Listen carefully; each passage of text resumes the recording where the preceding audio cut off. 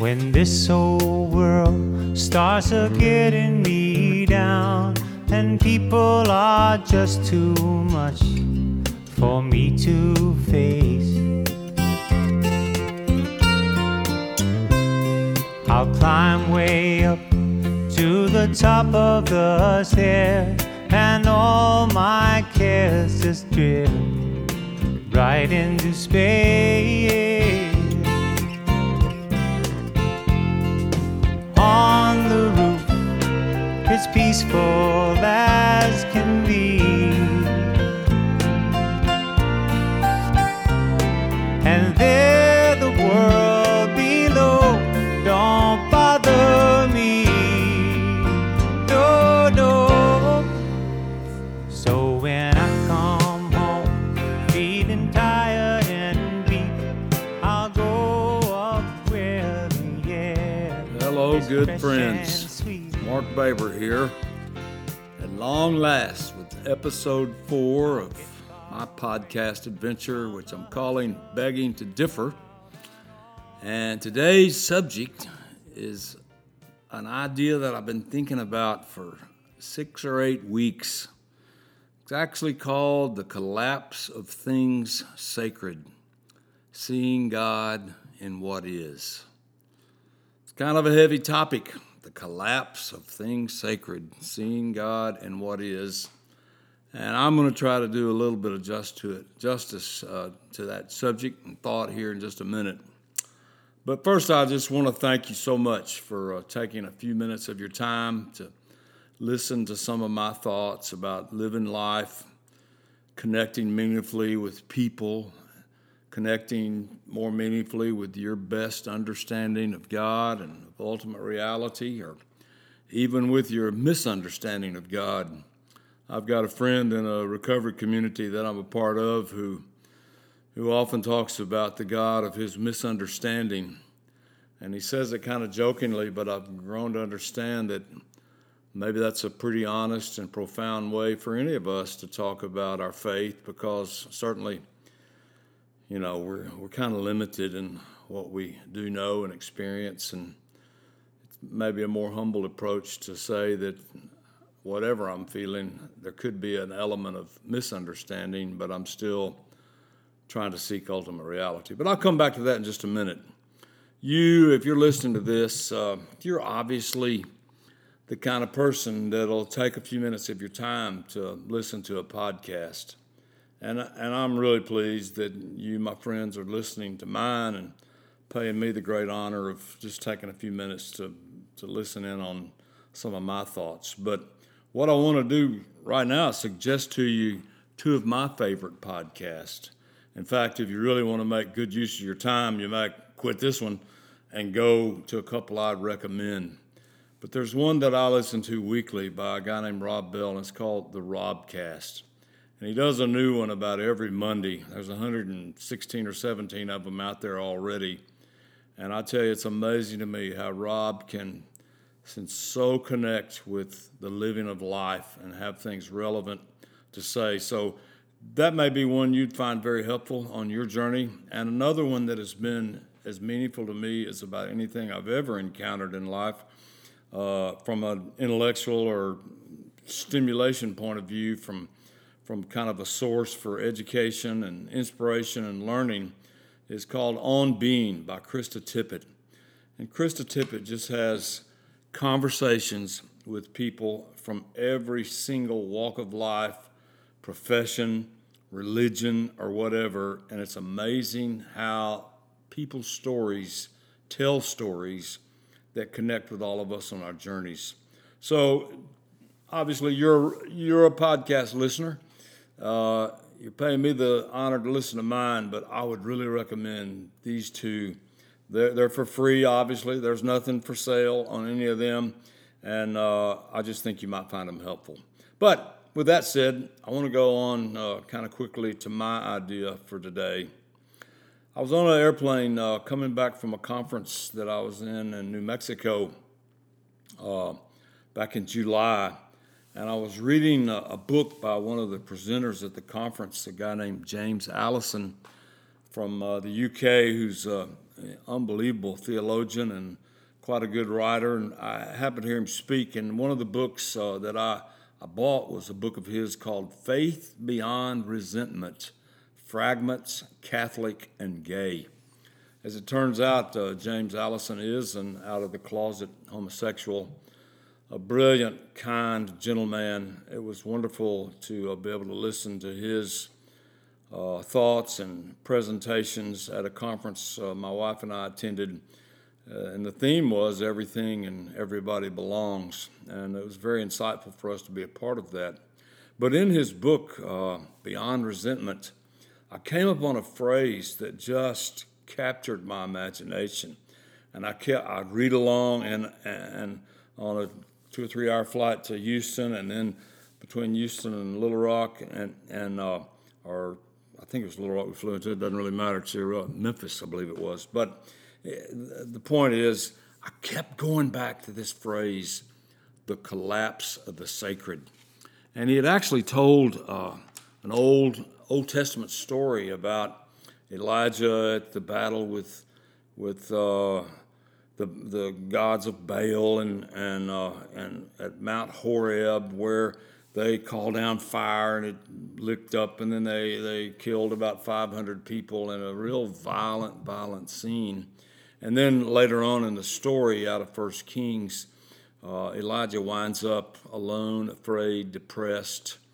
And historically, we've looked at that and saw the scene where Elijah calls down the fire and they kill these false prophets as, the good God of the Bible wins. And it's kind of a God against God story. And Allison points out in this book, when he starts talking about the collapse of the sacred, that truth be known, when Elijah was alone, depressed, where the big event where the fire fell really didn't speak of deep substance to his heart. And then he goes through this list of things where there's a fire and an earthquake and a great wind, and God is not found in any of those, but later in a still small voice. And what that still small voice pointed out to Elijah was that he was not the only one being faithful. In fact, there were 7,000 more faithful people he could find. And Allison then goes on to explain how that whole story was kind of a showing of the collapse of some sacred notions that God would just fight other gods on their own terms. Well, this may not be making sense to you, but I've been thinking about it for about 6 weeks, and hopefully I can kind of expand on what I think it means to me. And just the phrase, the collapse of the sacred, here's kind of an understanding I've come to.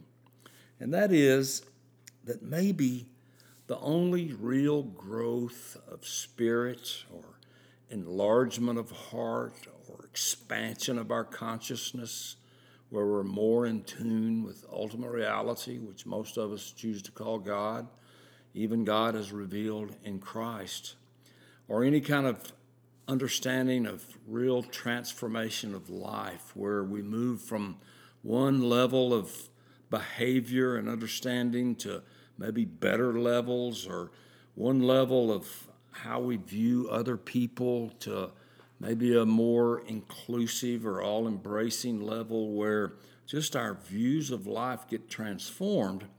Well, what I'm trying to say is the only real growth in these areas comes to the degree that our cultural and inherited and self-constructed notions of what is sacred collapses, and they're found wanting or empty, or even some of our notions of what is sacred die for us, if you will.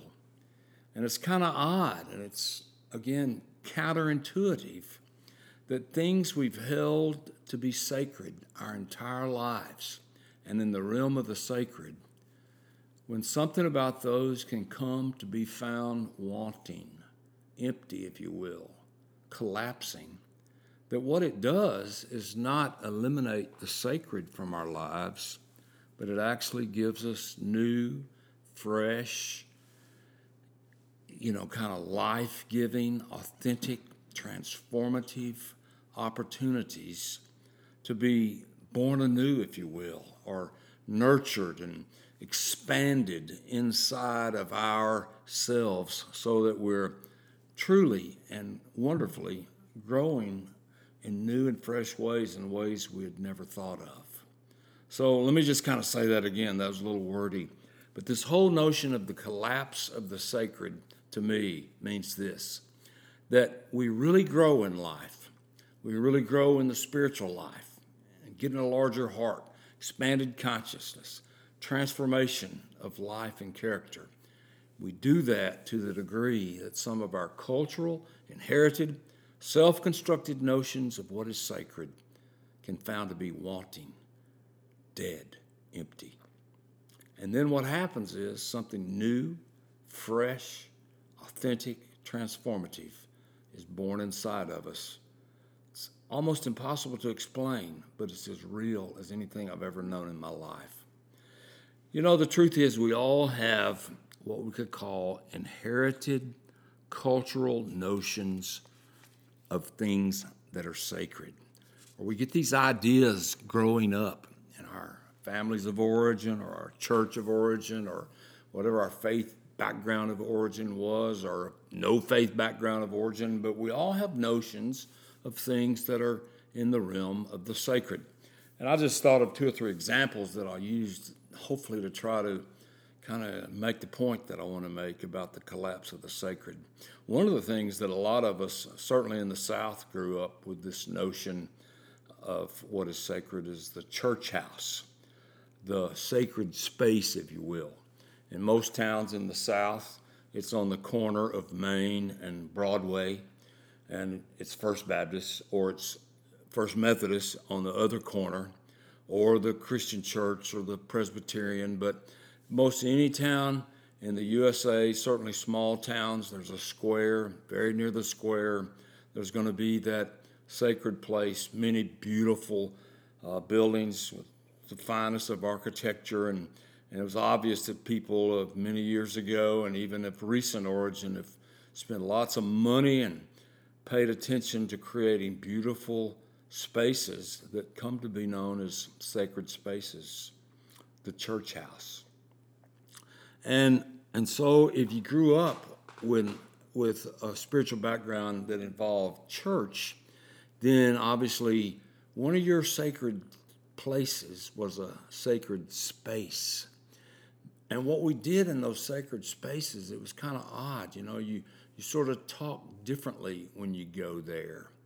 It's okay to maybe utter a cuss word if you're outside the church, but you'd never think of letting one slip inside the church because, you see, it's a sacred space.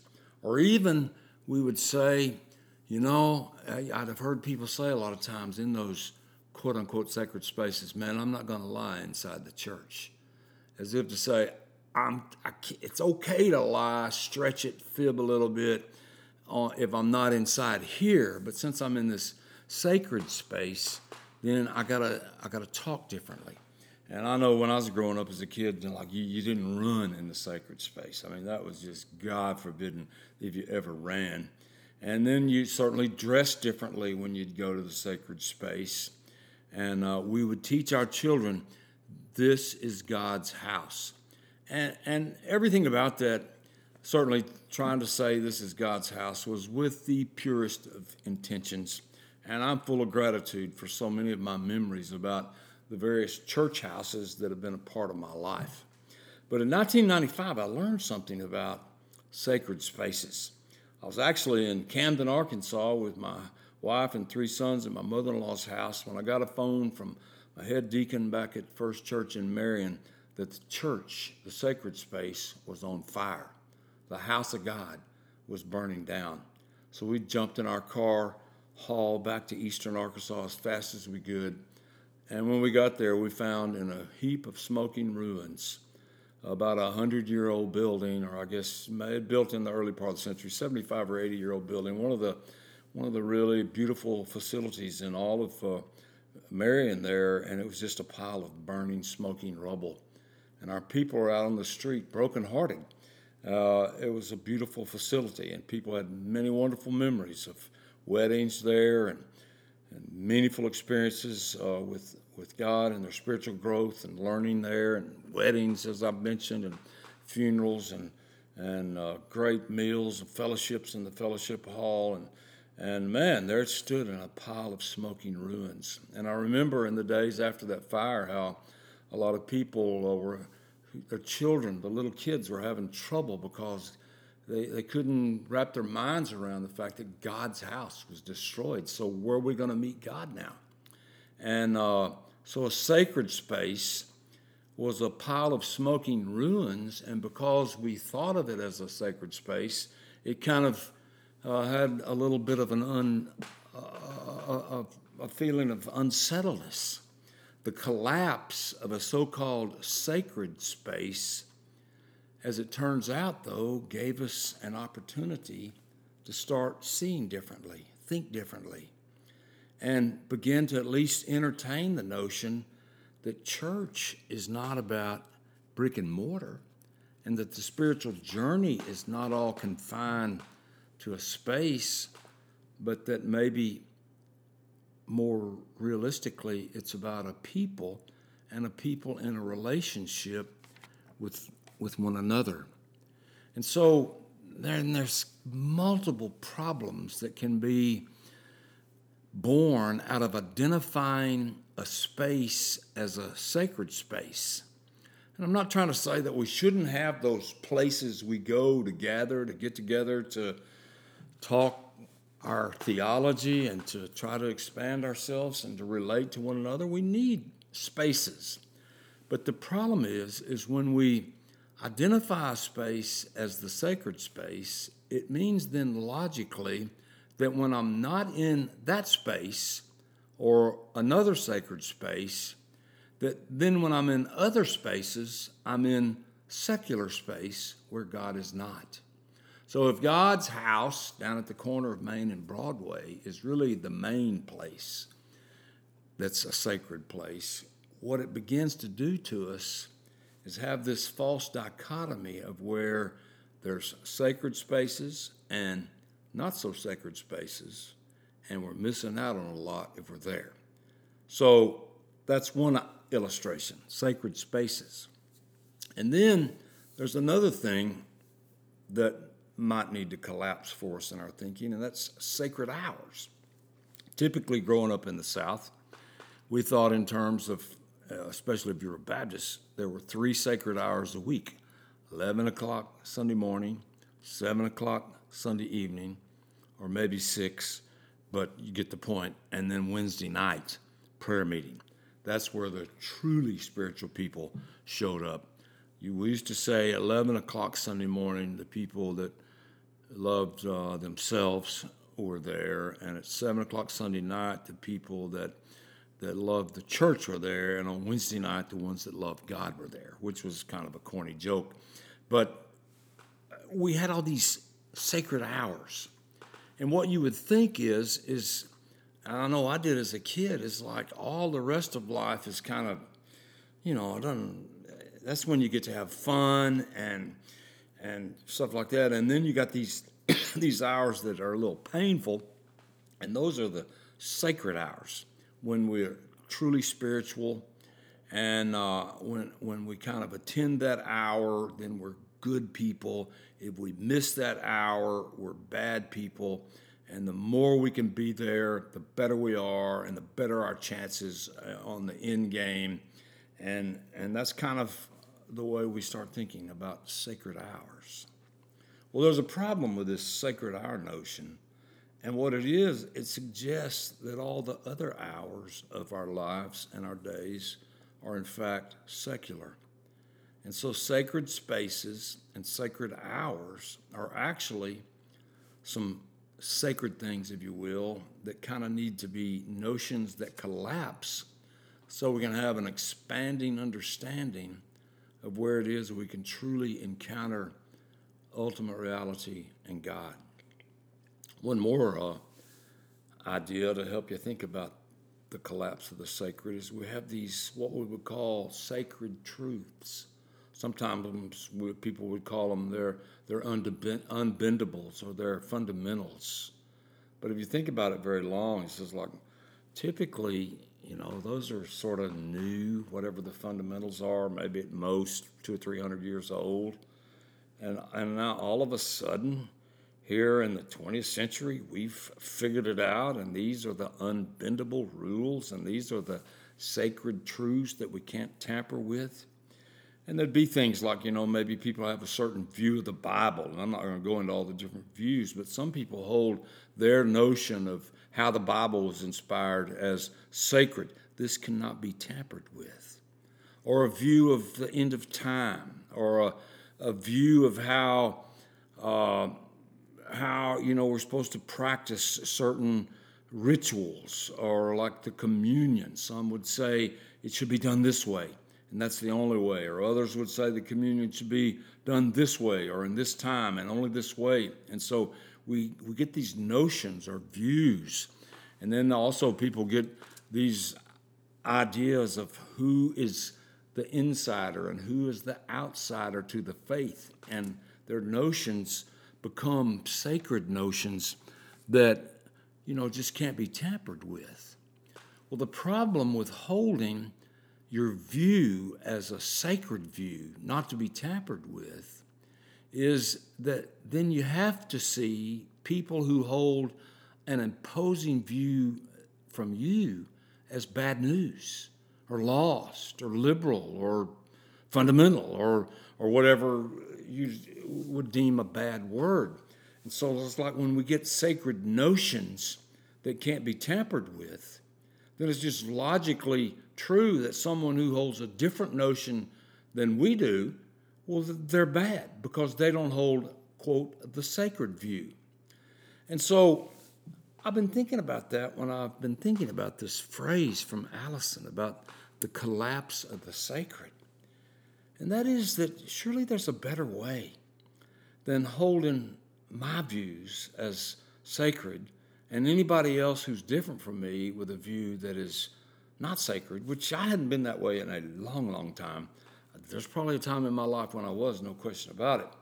But unfortunately, we see so much of this in today's world where people just feel like they've got an idea about God and truth and the Bible and that sort of stuff. And if anybody is different, then because my view is sacred, then that's bad news for them. And that just can't be the way it unfolds. And so I'm thinking, here's a better way. Maybe a better way would to begin to see all people, especially those who see things and see life differently than do I, not as a secular project, not as something or someone to condemn or to put a wall between me and them, but rather to see all people as people like myself, a fellow struggler who really do care deeply about being connected to God, to ultimate reality, and to have a meaningful life. And just because a brother across the street from me sees it differently, maybe if I could see him or her as a fellow struggler, it might be a better way to do life than to see that person as a project or one who's condemned or who is not among the sacred. There's a story I've told, I bet 100 times in my life that I love so much about a little granddaughter in her grandfather's lap asking the question, "Granddaddy, can a person see God?" And grandfather thought for a while and he said, "Sweetheart, if your eyes are open, that's all you can see." And man, I heard that story 20 years ago and used it in sermons because I thought it was a good story. But it stays with me. And I think in the last, certainly 20 years of my life, or the last 17 years of my life, when I had some things that I held sacred collapse around me, some of it by my own doing, that the collapse of things sacred that I held wound up being the thing that cracked open a space in my heart so I could really start seeing God in everything and in everybody. The collapse of the sacred, you see, is really about being willing to admit some things. It's about being willing to admit that sacred spaces and sacred times, and sacred beliefs, sacred ideas, sacred notions, they can really have a way of being constrictive or limiting or boxing us up so we're not really free to celebrate the great freedom that is God, and we're not really free to lean into the great mystery of God. So what if there's not a sacred space at the corner of Main and Broadway, but what if all space is sacred space? What if in all your life you can never not be in a sacred space? Man, this notion has helped me. I drive about 1,000 miles a week in my job, in my car. I listen to a lot of podcasts, a lot of NPR, a lot of CNN, which tells you something about me.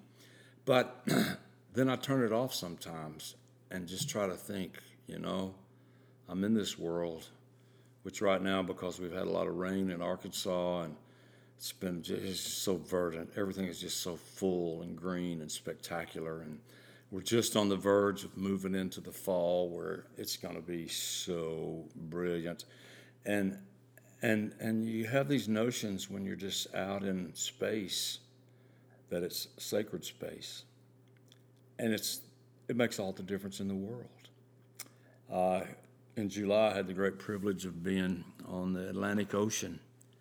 And I mean, who can not go to the ocean and stand in that sand and look as far as you can see and feel the breadth and not have these sacred notions that while I'm watching the sun rise or the sun set, that I truly am in a holy place. And it's not encumbered or boxed in by bricks and mortar or ideas, but just alone in creation and having a sense of everything is sacred. And what if all time is sacred time?